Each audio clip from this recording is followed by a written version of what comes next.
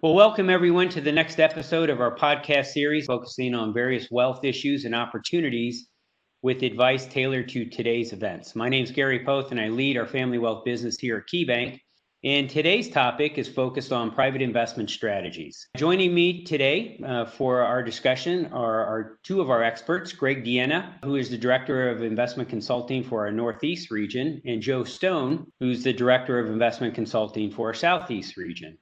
So Greg's just a little bit of background about both. Greg is a graduate of the University of Delaware. He holds the CFA designation. He's got more than 20 years of experience advising our ultra high net worth families on both traditional and alternative investment. Prior to joining Key Family Wealth, Greg held senior positions at U.S. Trust, Wells Fargo, and J.P. Morgan. Joe's a graduate of Marshall University. He also holds an MBA from Wake Forest and also the CIMA, CFP, CTFA designations. And Joe's got well over 20 years experience as well with our family. So welcome, Greg and Joe. So before we dive into today's topic, guys, I just want to mention as a backdrop to our families listening that we are one of the largest and oldest family offices in the country. We serve about 250 families across our three offices, and we also manage about $14 billion on their behalf. So with that, let's frame up today's topic. I got three questions for you guys when it comes to private investments.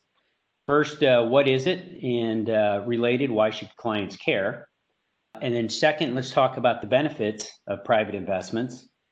And then third, let's talk about the considerations or things that clients should be aware of before jumping into private investments. And maybe related to that, under the considerations, if you guys have a viewpoint of how today's environment is impacting the attractiveness of that asset class or those asset classes as well. So let's start with what is private investments and why should our clients care? And I'm going to throw that question out to both of you guys.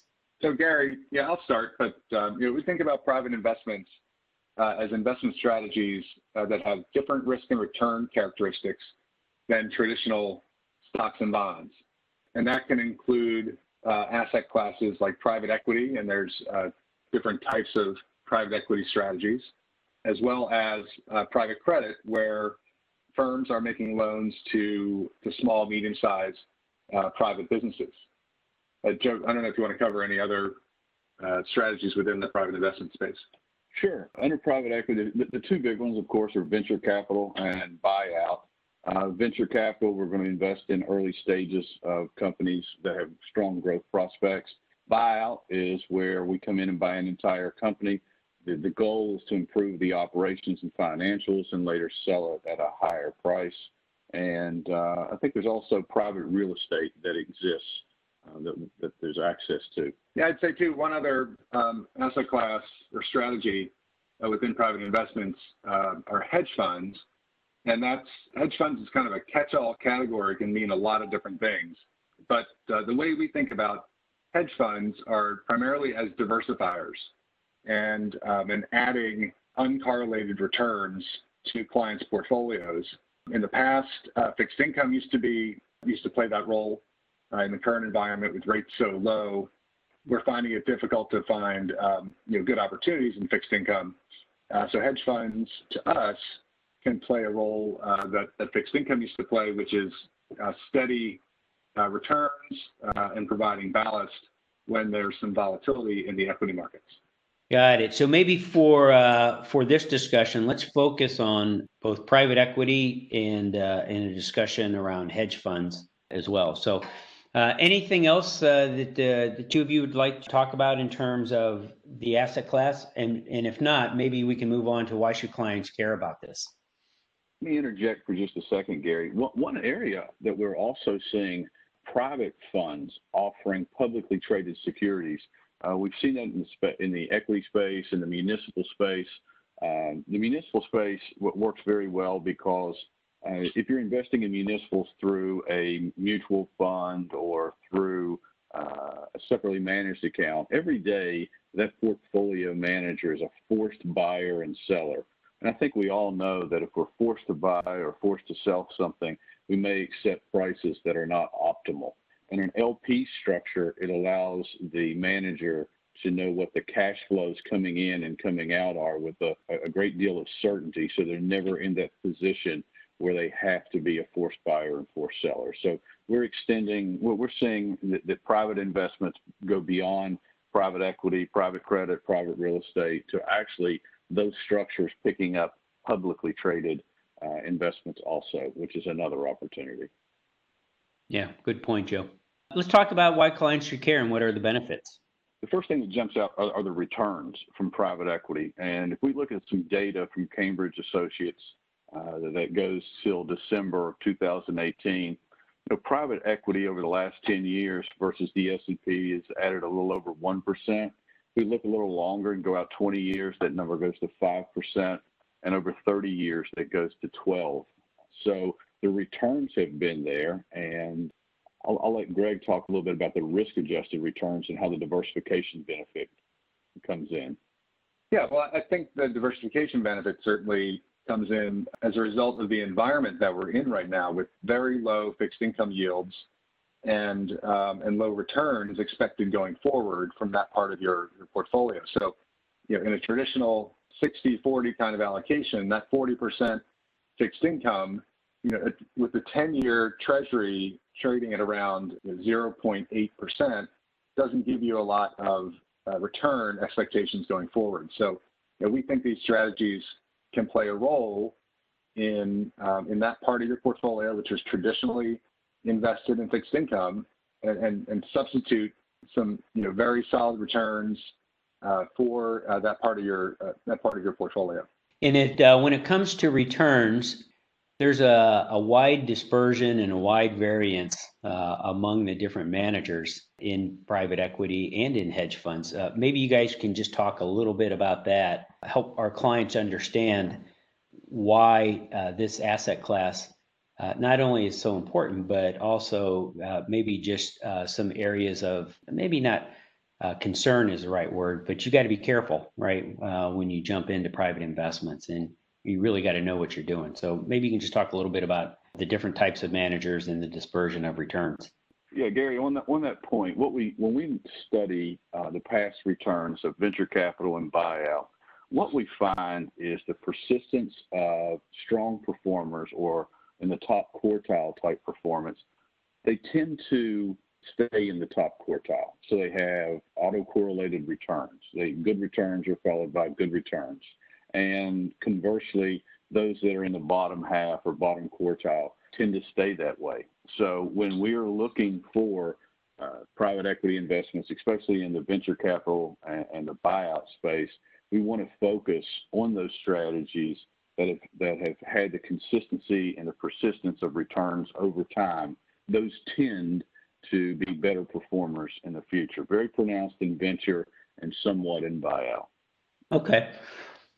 And I don't know if you know this, Greg or Joe, but if you looked across the universe of private managers in this space, how many people are we talking about? How many managers are out there? Is it hundreds, thousands? Research has come up with the fact that there are about 8,000 firms or so globally that specialize in private equity investments, managing over $7 trillion. So that ranges. That can be a small kind of 1 or 2 person shop, or a big diversified investment firm, and globally speaking. So a wide range of types of firms investing in a wide range of strategies. Yeah, so that begs the question, just back to Joe's point around past success, actually in this case predicts future success. How do we help a client sift through that universe of managers? I mean, that's a lot of managers, and I would assume in that group you've got a lot of really good ones that clients would love to have access to, but you also have some ones that they should absolutely stay away from. So maybe just spend a minute or two talking about how we think about evaluating those managers in our due diligence process. It really begins with how we approach this business and how we approach relationships with clients, and being on the same side of the table as our clients. Since we're held to the fiduciary standard, we have to make decisions that are in our client's best interest, and many of the broker-dealer competitors in this space charge firms a fee to be on their platform and offered to their clients. So as you would imagine, not every firm is willing to pay a fee to a big broker-dealer to be on their platform. And so clients of that broker-dealer don't see necessarily the best managers, they just see the managers that are willing to pay for access. Because we are held to a fiduciary standard, our business is about minimizing conflicts of interest and providing the best strategies that we can find. We are not beholden to those kind of fee arrangements that might provide a worse outcome to our clients by narrowing the universe of managers that are willing to provide these services to our clients. Makes sense. Joe, anything you'd like to add to that? Yeah, to expound on that, as we had mentioned, the autocorrelation of returns or the consistency of returns. How do you identify that? You identify that through the data, but you also identify that through relationships. And being a family wealth group that has a long history of dealing with endowments, foundations, institutions, and taking those concepts and moving those into the ultra high net worth or the family wealth space, the relationships that Key has developed over the years with some of these leading VC firms or buyout firms allows us to have that type of access and that type of relationship where we can offer these to a broader subset of our Key Family Wealth clients and family. Got it. So access and an unbiased approach to evaluating the managers should be critical for our families. Let's talk a little bit more about other benefits that our clients should be thinking about in this space, and then we're going to move on to some considerations. So anything else that comes to mind that clients should be aware of when it comes to the benefits? We talked a little bit about diversification, about enhanced returns. What about on the hedge fund side? Make your best case for why clients should be considering hedge funds. Yeah, Gary, I'll take that one. The hedge fund space again is a very broad name for strategies that just basically do things that are different than just buying stocks and buying bonds. We use hedge funds as diversifiers and funds that will provide steady returns similar to what fixed income has provided in the past, but it can no longer do because rates are at such low levels. So we think by investing in a diversified portfolio of hedge fund strategies, we can replicate the kind of steady returns that fixed income has historically provided, again, as ballast for the portfolio when there's a significant amount of equity volatility. Yeah, it makes sense. I think, hedge funds have gotten a poor reputation, if you will, over the last decade or so as compared to, say, private equity. But what I'm hearing from you, nevertheless, right, it is an important part of a client's portfolio. Hedge funds perform well in the environment in which they're intended, right, to be a hedge of risk, and should still be considered a meaningful part of a client's portfolio. Did I get that right? Yeah, this is where our due diligence and our relationships are so helpful. There's certainly headlines from time to time about a notable hedge fund strategy that performs very poorly or has a really bad outcome. We've been fortunate to not experience that and really use them for what they're intended, which is to hedge and diversify the risk of your equity exposure. Got it. Okay, how about any other considerations as we look to wrap up this podcast that clients should be aware of? I would say one thing, Gary, is we look at the publicly traded market. Throughout the years, we've seen a reduction in the number of publicly traded companies, which gives opportunities more towards the private market. To put that in perspective, there were 3,600 companies in the U.S. today. That's about half as many as there were out in 1996, and it's 3/4 of the number that we had in 1976. So the private markets are becoming larger at the expense of the public markets. Now, there's still plenty of opportunity there because if we look at domestic equity mutual funds, they manage about $8.4 trillion.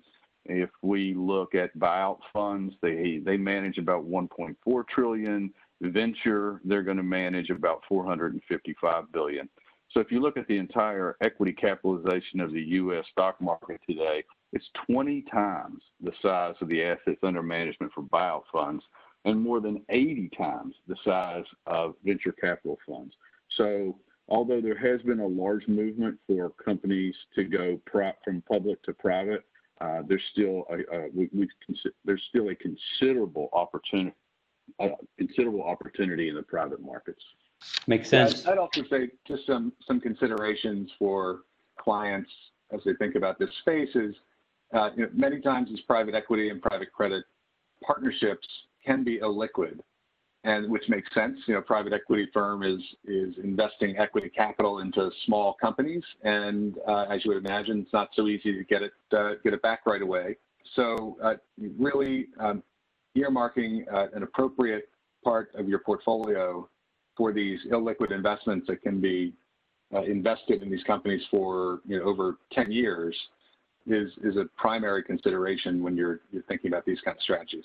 Okay, so just putting all of that together, private investment market relative to public continues to grow in size. The public opportunities continue to shrink. So that just means that clients are going to have to be more in tune with the private equity and private investment opportunities. There's a wide dispersion of performance among the private investment managers that clients are going to need help with. The return profile of private investments is very important, especially as the capital market assumptions of the public markets continues to decline. And so all of that means that our clients should be considering private investments if they don't already have it as a meaningful part of their portfolio. Obviously, Greg, you and Joe have described the opportunity well, but also some of the considerations and risks, and all the more reason why our clients need the help of unbiased experts like Greg and Joe. So with that, let me close this podcast by thanking you, our client, for trusting Key to help you grow your business, and also for trusting Key Family Wealth to serve as your personal advisor on all aspects of wealth management.